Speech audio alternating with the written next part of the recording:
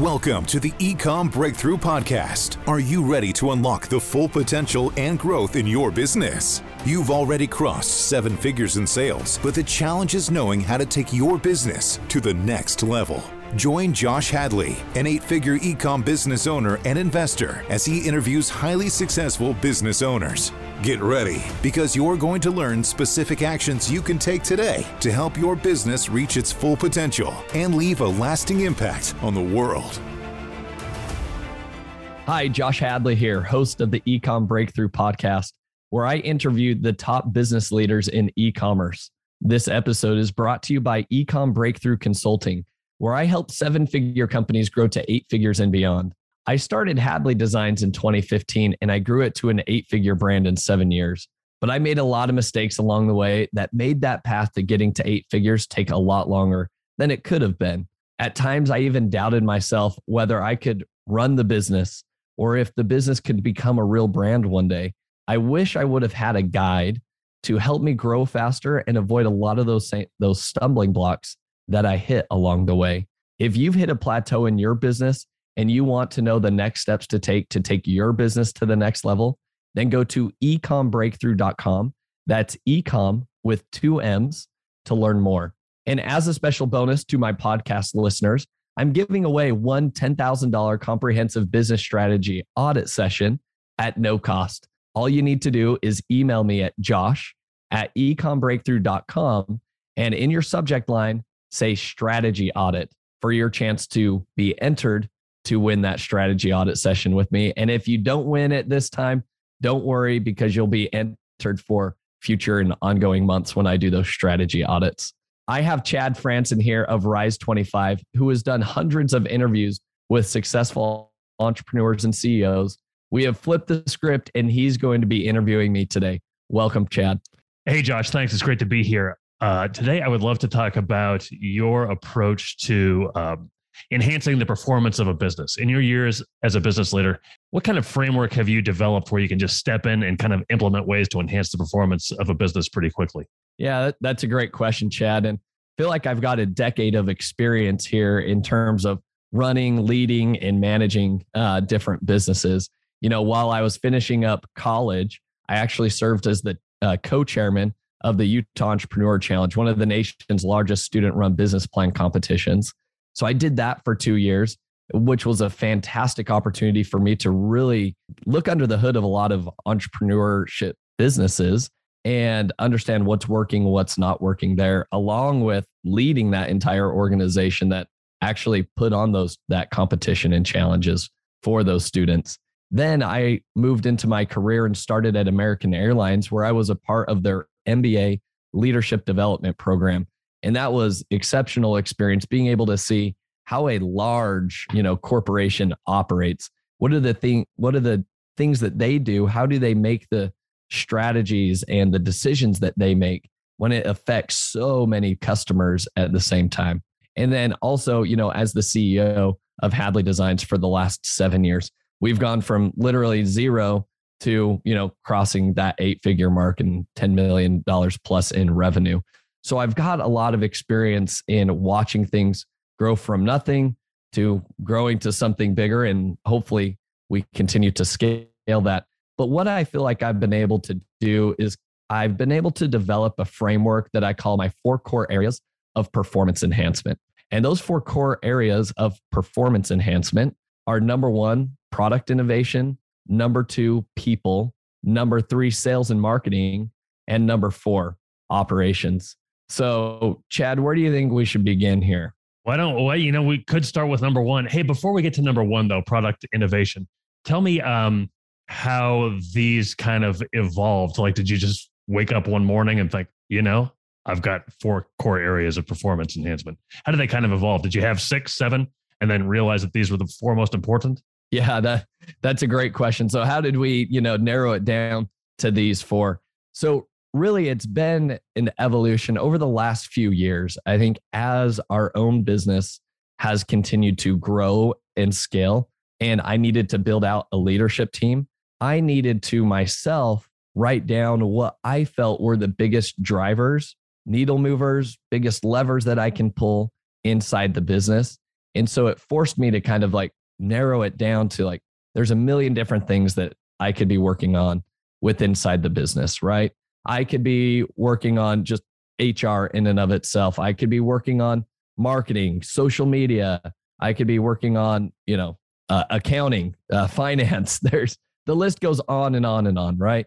So what I decided to do is just create like 4 areas where if we focus on these 4 areas within our business and we make strategic decisions, this should be able to make an impact if we pull this particular lever.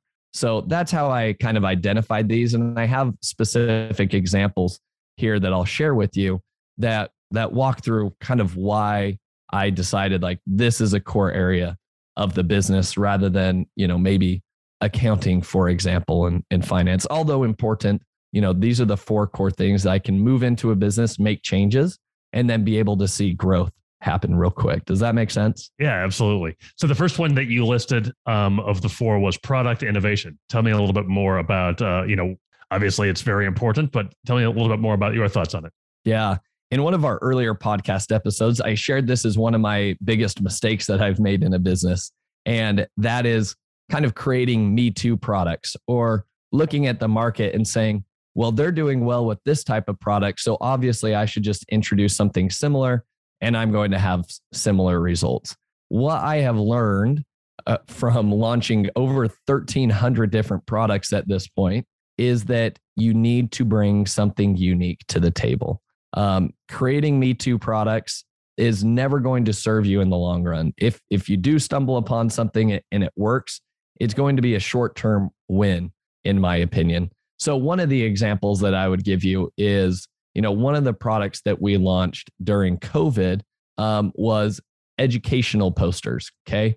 So obviously with homeschool becoming more of a thing during COVID back in 2020, our business had to pivot. We looked at, different homeschool supplies and different things that we could launch to cater to that market because it was an expanding market at the time.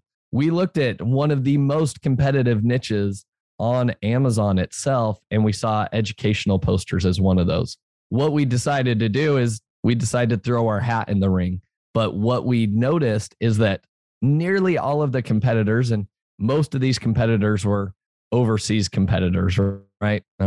So what we noticed though is they all look very, very similar. Chad, I would argue that those posters that you saw on Amazon were probably the exact same posters that we grew up with in the classroom, just kind of your standard, vanilla educational posters, so to speak. And we're talking about like ABC to, all the letters of the alphabet, counting from 1 to 100, things like that. So what my wife decided to do though, is she's just so good at design, but she looked at what was trending on Etsy, what was trending on Pinterest, what was trending on Google, and what did she see on social media that how teachers were decorating their room or how parents were decorating their homeschool room, so to speak. And after kind of gathering all of that information, she decided to design something that I don't think anybody else has ever seen before. So number one, she has a very creative mind, but we went into an overly again, if most people would look at that niche, they'd say that's a saturated market. Don't go into it. There's no way you're going to make any money. And instead, what we did is we launched the product in August of 2020. We became the number 2 bestseller in that entire product category within 30 days. And we've been able to maintain that position since then and even became the number 1 seller. And so that number 1 seller that was always beating us, I'm happy to say that this year we are now consistently beating them and we're ahead of them on all the positions and sales right now.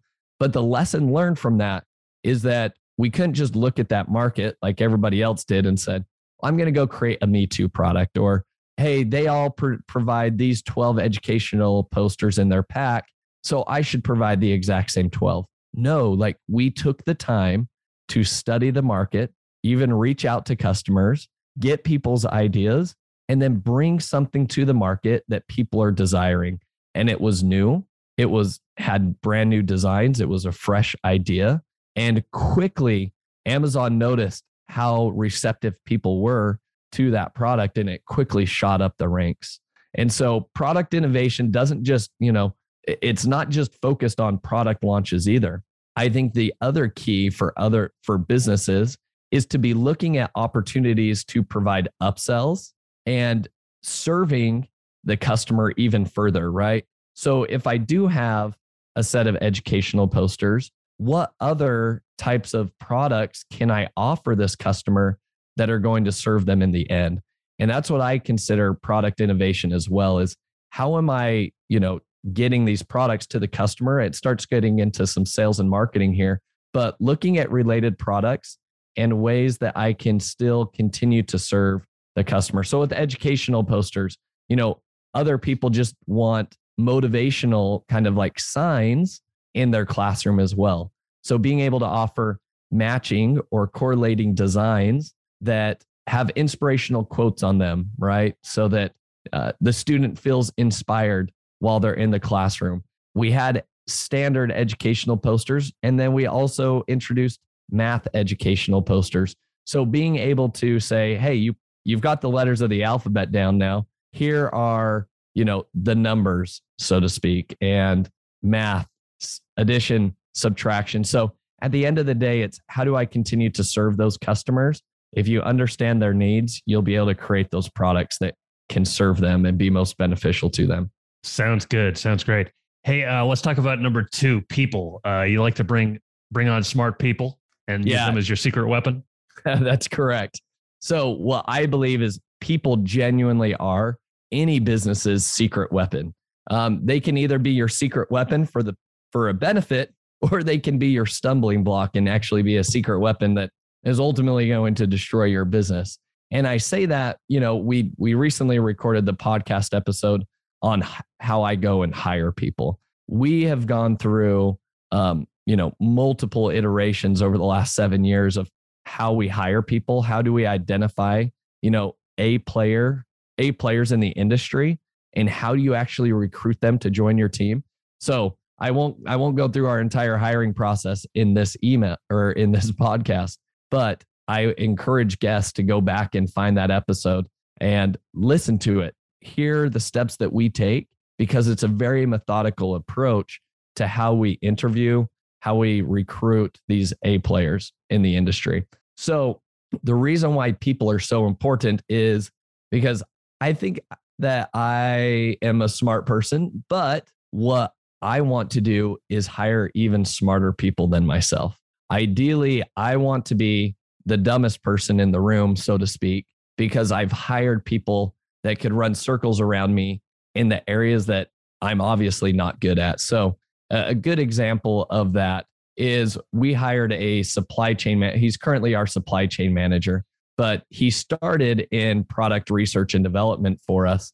And what he was able to do is take an existing system that I had created about how we go out and find products on the Amazon marketplace, vet whether they are a good idea or a bad idea, and kind of assign scores to those products to know if we should launch these products or not.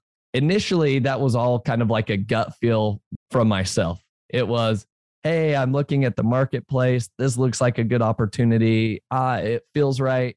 So then I would tell my wife to go and let's go create this product. Well, as soon as we brought on, this R&D specialist that was going to help me, he, pushed me to say, like, I need like a mathematical way and an actual process to be able to determine whether or not this product is going to meet our criteria. So him and I worked for literally 3 months going back and forth, like going through and vetting all the criteria that we want to establish to determine, hey, is this a product that we want to launch?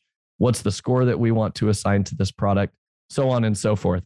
Now, one of my biggest weaknesses is Excel. I am by no means an Excel wizard. In fact, I dislike Excel. It's something that just drains my energy. And on the opposite spectrum, this team member loves Excel and has a vast, knowledge and wealth of knowledge and how to use Excel and different formulas, VLOOKUPs and macros, all of that good stuff. What he was able to do as we talked is he was able to actually put together a system of how we score different products and ultimately spit out a overall number that would evaluate, hey, this product is an A opportunity, B, C, D, E, F, right? So we were able to go down that list and say, hey, here's all the good opportunities. Here's the not so great opportunities. And that was, I feel like it was paramount for our business, because as soon as we did that, our success rate of launching products shot through the roof. Okay. So obviously my takeaway from that lesson is that people are extremely important. And if you hire really capable people, they're able to take what you are doing. And I thought I was good at product research and development. Now I feel like this other team member is 10 times better than I am now, which to me is a huge win. It's a huge win for the business. But I was always apprehensive and was always, reluctant to hire out that role, because I felt like I'm the only one who knows this. And in hindsight, I should have done it much faster, because look at the results that we were able to produce, because somebody was able to improve the process and continue to refine it. And then we moved him over to our supply chain role, where he's currently at right now. And in the supply chain role, he's going through, and again, I initially started it. I had a supply chain management class back in school, in college, but I'm by no means a supply chain management expert. This other team member actually had supply chain background experience. So he's been able to move in and improve, the way that we order products, the way that we're able to, determine when we need to place orders, when we need to send inventory into Amazon, what to do with overstocked products. Like, this guy's got it down in one of his amazing spreadsheets that he's created. And so for me, what I've learned is that people make all the difference in your business. And there's other people that we've hired. I'm not going to be so arrogant to say that we've never made a bad hire and, we're just so amazing at finding great team players. Rather, we have a decent success rate. I would say 60% of the time we hire A-level talent. But what do we do with the other 40% of the time? Well, what we do is we make sure that we're always having performance reviews and conversations with our team members. Their KPIs are laid out very clearly so that each of our team members know when they're winning and when they're losing, so to speak. And what we do is, if people aren't meeting their KPIs and we've had conversations with them, then we free them up to the marketplace, right? We let them go, so to speak, because if they're not succeeding in our business, we don't want them to stunt their own career growth. They're obviously kind people. We've enjoyed working with them. There's a reason why I initially wanted to hire them, but for whatever reason, things just aren't working out. And so we believe that we free them to the marketplace so that they can go and find that opportunity where they're going to bloom, where they're going to, grow into their, full potential, so to speak. And so we don't see it as though, hey, if I let this person go, they're not going to be able to feed their family or any of that stuff. That's way too heavy to even think about, right? And I don't think business owners need to take on all of that added pressure, but instead, people make all the difference. So regular performance reviews making a huge difference. Exiting people at the right time so that you're not carrying, we'll call it dead weight, because if you notice that a team member is not meeting expectations, they're not living by the culture that you've established in the business, it's going to rub off on the other team members that have been around, and it's going to start to bring your culture down. And so those are the reasons why you need to have those performance reviews and those exit conversations when necessary. And then obviously, as you continue to go through the hiring process, weed out as many, non-eligible candidates as you possibly can, right? That are not going to be A players at the end of the day. So those are some of my examples and stories and experience when it comes to people, but they make all the difference in our business. Yeah. It sounds like it. Hey, a question about the example that you provided about the guy that you hired for research and development. When he came to you, you said you were confident in your abilities to do that. And he came to you and had kind of this new idea for doing it. Did he have to convince you that was a good idea? Or did you know that you had already hired a smart guy and you were willing to just basically do whatever he said? Yeah. So number one, that's a fantastic question. Number one, I knew that he was a very smart and capable individual. Now, I didn't know the full set of his skills at the time, but I did know that if our business were to continue to scale, I had to offload the process of finding new products because I needed to start focusing in other areas of the business, such as product optimization, operations. I needed to get those other things ironed out in the business. And if I just continued to spend all of my time in product research, I would never be able to, master those other facets of the business and hire people for those areas of the business as well. And so I, number one, was committed to the fact that we've got to systematize this aspect of the business so that we can continue to scale. So I was already committed to that. So to answer your question, I was open to ideas because I myself in my mind have already made the decision that that is an important lever in the business that needs to be solved. And if we can, optimize that lever and say, hey, we need more products, we can pull it and find successful products that we can launch. Does that answer your question? Yeah, absolutely. Hey, number 3 is sales and marketing. So you've got product innovation, you got smart people, and now sales and marketing. Tell me your thoughts on that. Yeah, sales and marketing are what I would consider the lifeblood of any organization. So before you even get to people, before you're even hiring people, right? You've got to be selling. And, I think there's a phrase, right, that people like to say, sales cures all, right? And to an extent that is true because as a business, if you are not generating sales and that's not one of your biggest focuses in the business, everything else is for naught, right? I could optimize the operations of my business all day long. I could hire as many team members as I want, and I could hire really, really smart people. But at the end of the day, if I'm not bringing in any sales, there's no money to pay those individuals. There's no reason for me to even be in business to begin with. So it all comes back to sales and marketing. Now, I've got 2 examples here that I want to share with you, and we'll kind of dive into these. So feel free to ask questions, Chad, as we dive into here to make sure that I communicate the full story properly. When we first started our business, we were a custom wedding invitation business. Okay. So my wife had this idea. She wanted to do wedding invitations for friends. She started doing it that way. She received a few referrals. That was great, but it was by no means, filling up her entire schedule. Just doing, things on a referral basis was not going to lead her to, 6 figures and beyond at that time, right? Because she was starting at 0. What I had to do, one of the first things that I did in that business was we've got to figure out how we attract leads and then how do we convert those leads in the business. So I created a whole sales funnel that I was actually pretty proud of because I had it automated at the end of 2 years after doing these wedding invitations. But basically what we did is we had to find people that were interested in wedding invitations that needed wedding invitations. And so one of the things that I did is I stumbled upon the Facebook groups and saw how these Facebook groups were just full of these typically brides and women were asking questions where's the best place to get wedding dresses? What's the best, wedding venue? And then these are all geographically based locations, right? Or groups. So Tennessee, brides of Dallas, Fort Worth, et cetera.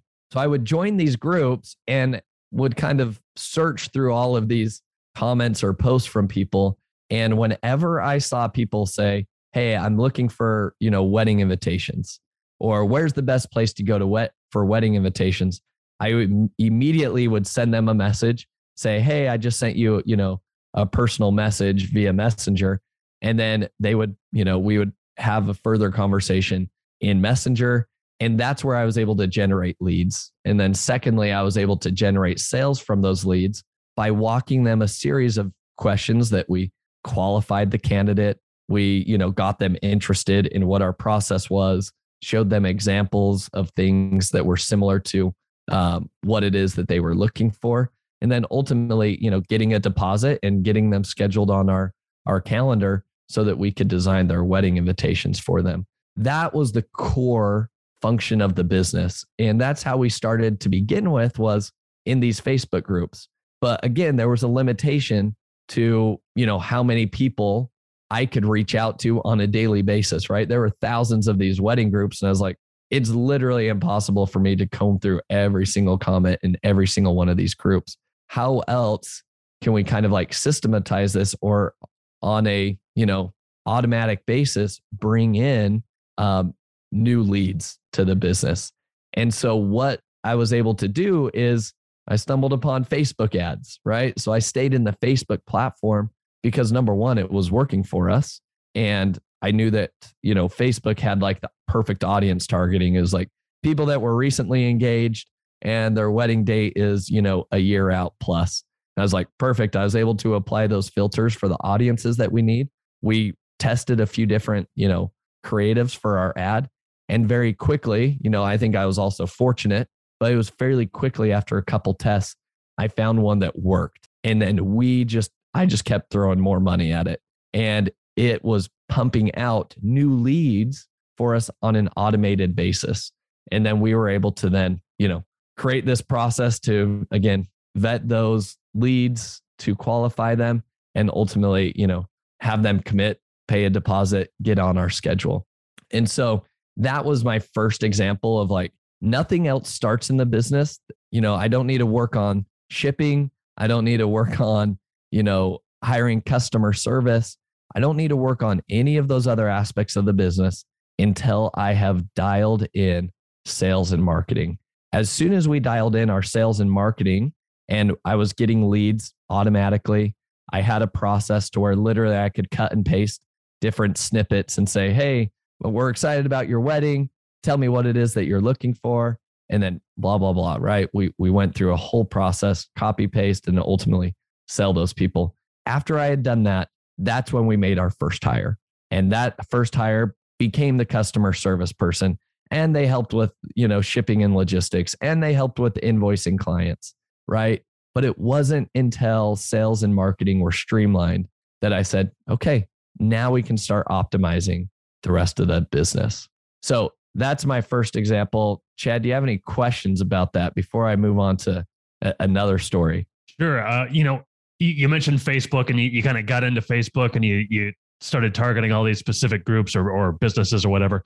Did you test anything else that, Facebook, your first approach to Facebook worked, but it wasn't, you had to kind of grow it. Did you try anything that just didn't work? And how soon did you decide not to do it anymore? Yeah, that's a great question. So no, we didn't really test out anything else. We never tested out Google ads, right? We could have tested out Google ads.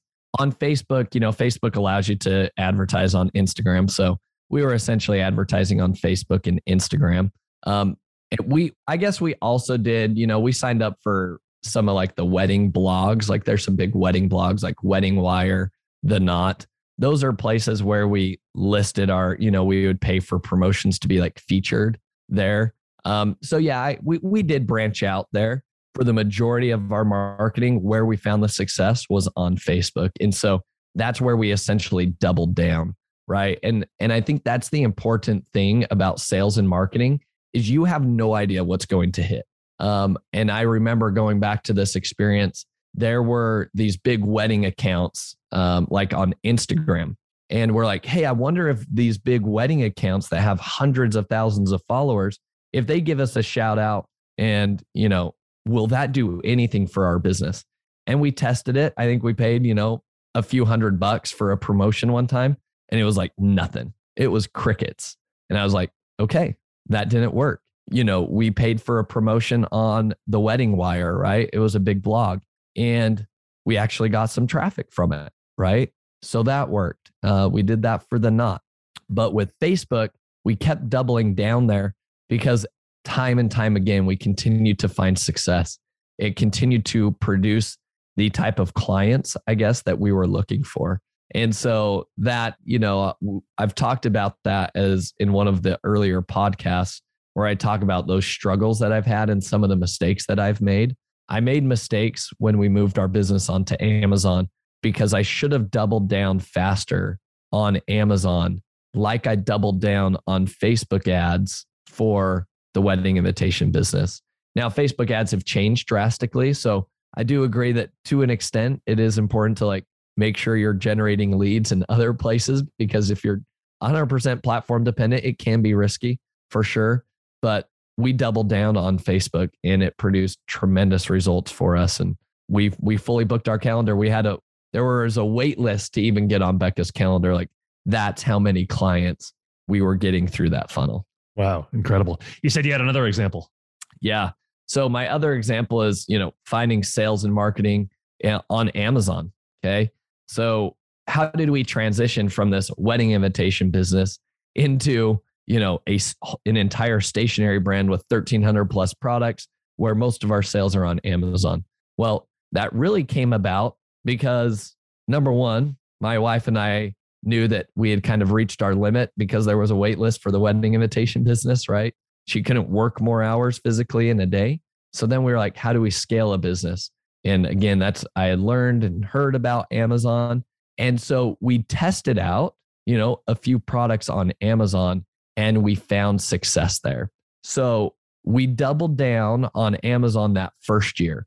I'm not going to say we didn't double down on Amazon the entire, 5 years since we launched on that platform. But the first year we did. As soon as we found success with our first product, we said, we're all in. I turned off Facebook ads. Okay. So we were no longer marketing our wedding invitation side of the business, even though it was successful, even though it was a proven process and we could generate sales from it. I saw that there was more opportunity to generate more revenue while also working less, because if we create a product once, we're able to hypothetically sell that product indefinitely. And so we doubled down on Amazon that first year. And that's when we hit, we crossed 7 figures. We did $1 million in sales our first year on Amazon, which was amazing. But then that's when we started to get distracted to say, hey, let's go try all these other channels, right? We found success on Amazon, but Amazon is risky, right? What if Amazon suspends our account? Let's go start diversifying ASAP. Right. And our business was too young for that. If we had hit maybe, 8 figures, we would be a little bit more mature and it would be, maybe we could have branched out into other channels, but instead we distracted ourselves. We ended up spending a lot of time, looking at getting onto Walmart, which, okay, we're on Walmart today. It provides maybe 2% of our entire revenue. And, we focused a lot on Etsy. And again, Etsy provides maybe 1% of our revenue. And so we continue to test out these different channels. While that's all well and good, if something is working, my recommendation is that you double down on those channels. So first of all, you obviously are testing out multiple ideas, but as soon as you find something that works, just go all in on it and optimize that channel where you're generating those sales. By no means had I optimized Amazon. Yeah, we were successful. We did $1 million in revenue. That's great. But by no means was I optimized on Amazon. And instead of saying, all right, let's keep focusing on Amazon, let's actually optimize. Let's squeeze everything we can out of Amazon before we start distracting ourselves with additional channels that I've got to learn them from scratch, right? I already know Amazon. So my story and my example there is, as soon as you test out different ideas and you find something that's working, go and optimize that and squeeze all the juice out of it that you can. And then as your business continues to mature, then you can hire team members to go and explore those different channels. But don't distract yourself when you're a young business by feeling like you need to be in a million different places, because you look at all the big brands and yeah, they're in retail stores. Yes, they are on Walmart. Yes, they are on Target.com. They're on Amazon.com. They're on all the sales channels. That's because they've got a huge team that drives those results. And so that's my biggest takeaway for anybody that's starting, especially if you're wanting to go from 7 to 8 figures and beyond. Do things in a methodical approach. You don't need to just look at all the big brands and say like, well, because they're there, I need to be there too. No, they went through their own growing and learning pains as well. You need to do the same for your sales and marketing. So let me ask you this. At what point do you decide that something is working? Like you're not losing money? I think it's only natural. I think it's only natural to think like, maybe I could do better over here, or maybe we could do better if we had two things rather than one? How do you know like, okay, this is working, I need to double down? Yeah, that fantastic question again. I knew it was working when it was profitable for us, right? If I had to spend, if I had to spend more money on Amazon ads than the revenue I was making, or, minus my expenses, that to me that's still not working, right? Going back to the Instagram example that I shared with you, right? When we were doing wedding invitations, we paid a few $100s and for this ad, so to speak, right? That this big wedding account was going to post about us and send us all this traffic, right? Now, did we get traffic and did we get some results from it? Yes, it was very quiet. That's why I said it was basically crickets. But did we get a lead from it? Yeah, I think we did, but it did not outweigh, or it wasn't more, like there was no more revenue than what we paid for that particular placement. So to me, I was like, you know what? Why go down this rabbit hole and trying to say, okay, well, I missed here. Let's keep refining it. Let's keep spending more money until we refine it, when I've already got something that is working on Facebook ads. I was spending like literally $20 a day. And each day I was converting people with average order values of $1,000 and more. Right. So I knew the ROI was very high, especially for that particular ad. But it was the same thing for Amazon, right?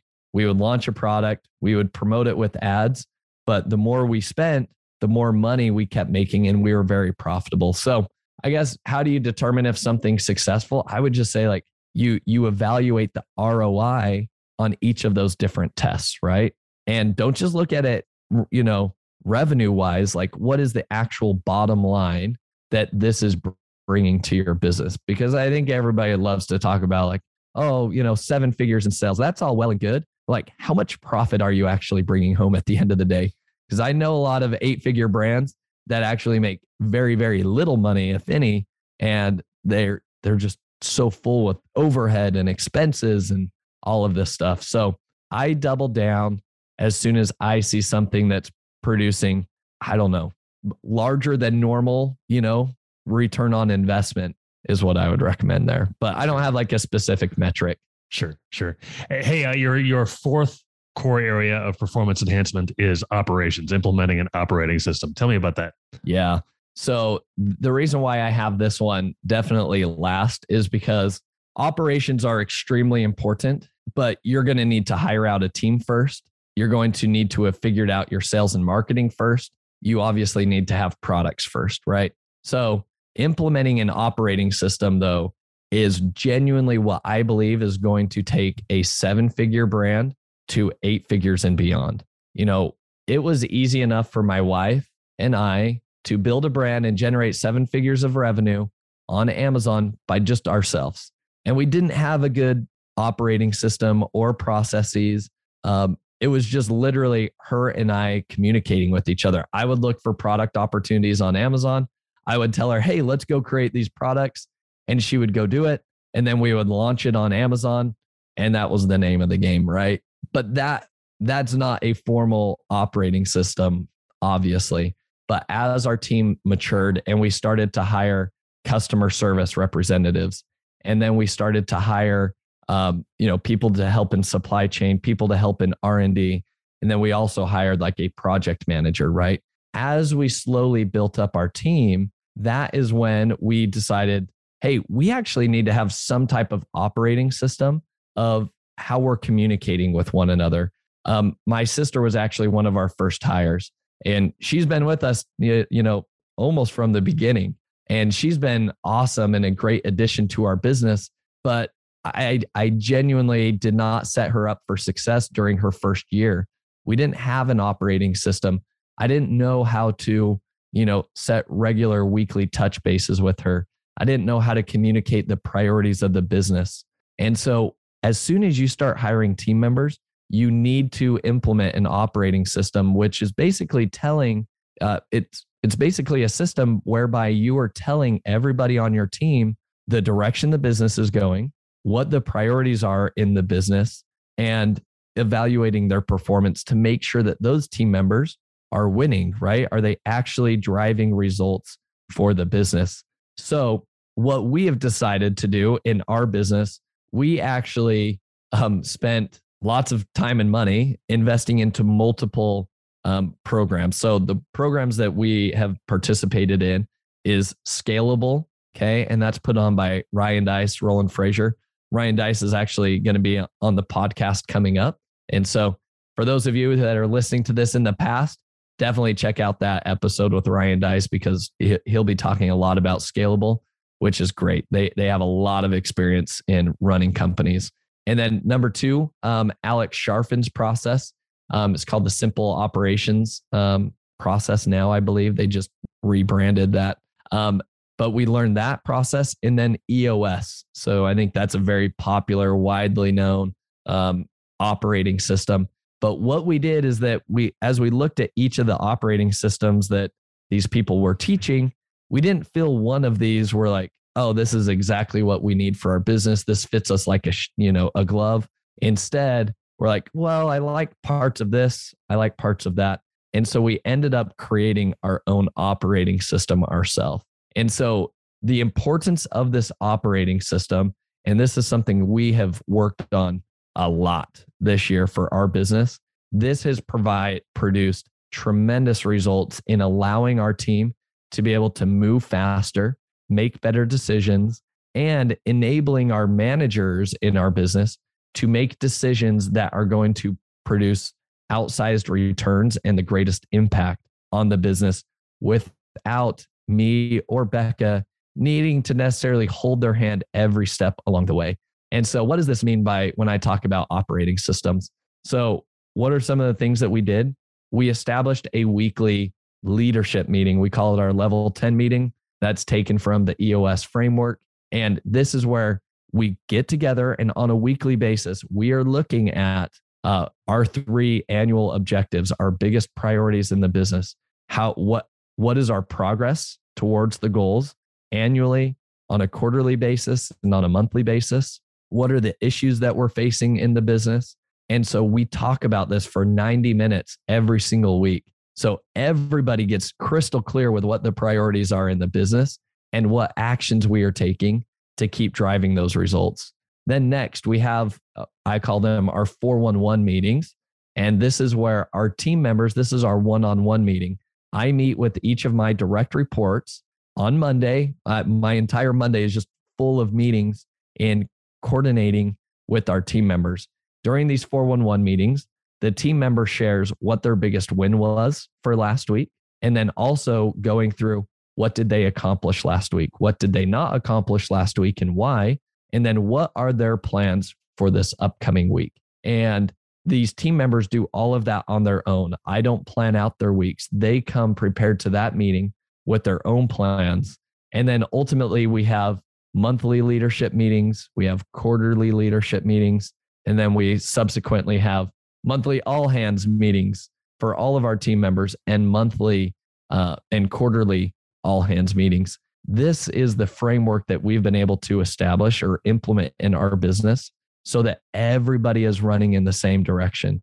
When our team members are setting down and writing down their goals of this is what I'm going to accomplish this week, they know what to accomplish and write down this week because we've already laid out what the monthly goals are and what the quarterly goals are.